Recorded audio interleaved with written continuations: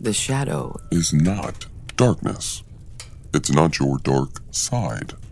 The shadow isn't hidden deep inside your psyche, but projected outside of you intentionally, in your light side, knowingly visible to you, on display, and for everyone to see.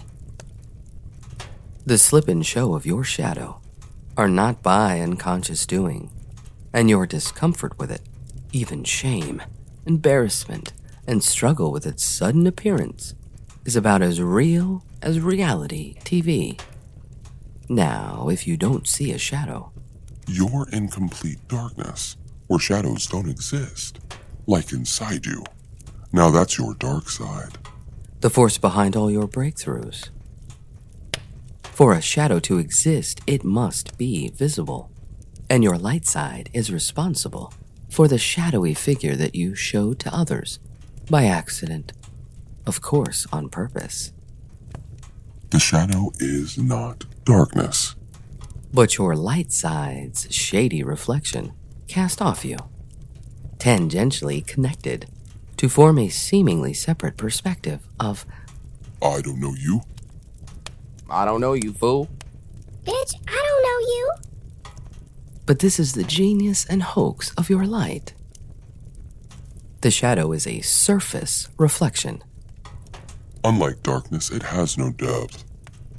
It's a silhouette of shade, an outline filled with haze. No details because it's vague, and this is your light side's magic of duplicity through blindness, obscuring your shadowy power plays. The shadow is your light side's henchman, and it hides details from others so they are blind to your motives and your next moves. See, it's light that blinds, not darkness. So when you embark on shadow work and call it your dark side, though it may appear like a deep inquiry and honest exploration process, it lacks the details of your light side's deception that are necessary for mental, emotional, and spiritual substance. And only looking at half of the picture will never get you wholeness. Your shadow is a look over there, not over here diversion strategy. It diverts attention away from your light side through an illusion of separateness and rejection, so that no one assumes that your light and shadow are associates. See, you've already accepted and integrated your shadow into its opposite.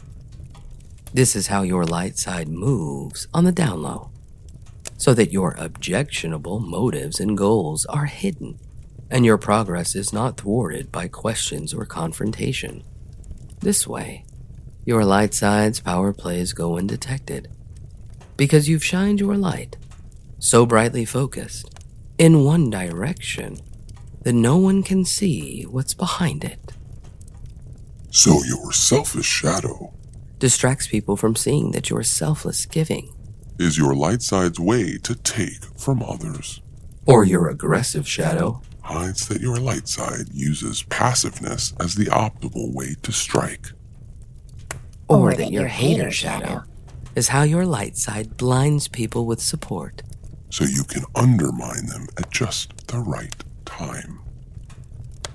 Because the shadow is so effective as a diversion strategy, your light side isn't interested in getting rid of it, because to do so would leave you exposed, like an emperor with no clothes.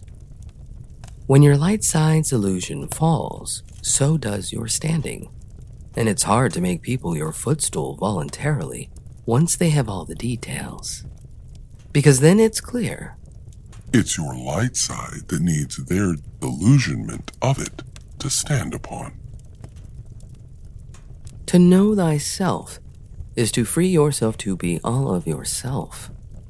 But this level of self-knowledge, practice, and freedom doesn't come by soft introspection. It requires harsh interrogation of your light side until your shadow snitches. Not on how you've allegedly rejected it, but how and why you knowingly use it. Only when your shadow is seen for what it is and how it follows your light, not for acceptance, but for orders on how to move, will your light side feel the heat and pressure turn up.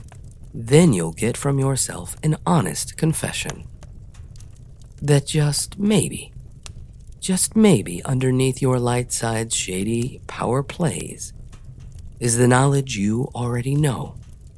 That your light side is not strong enough to stand on its own.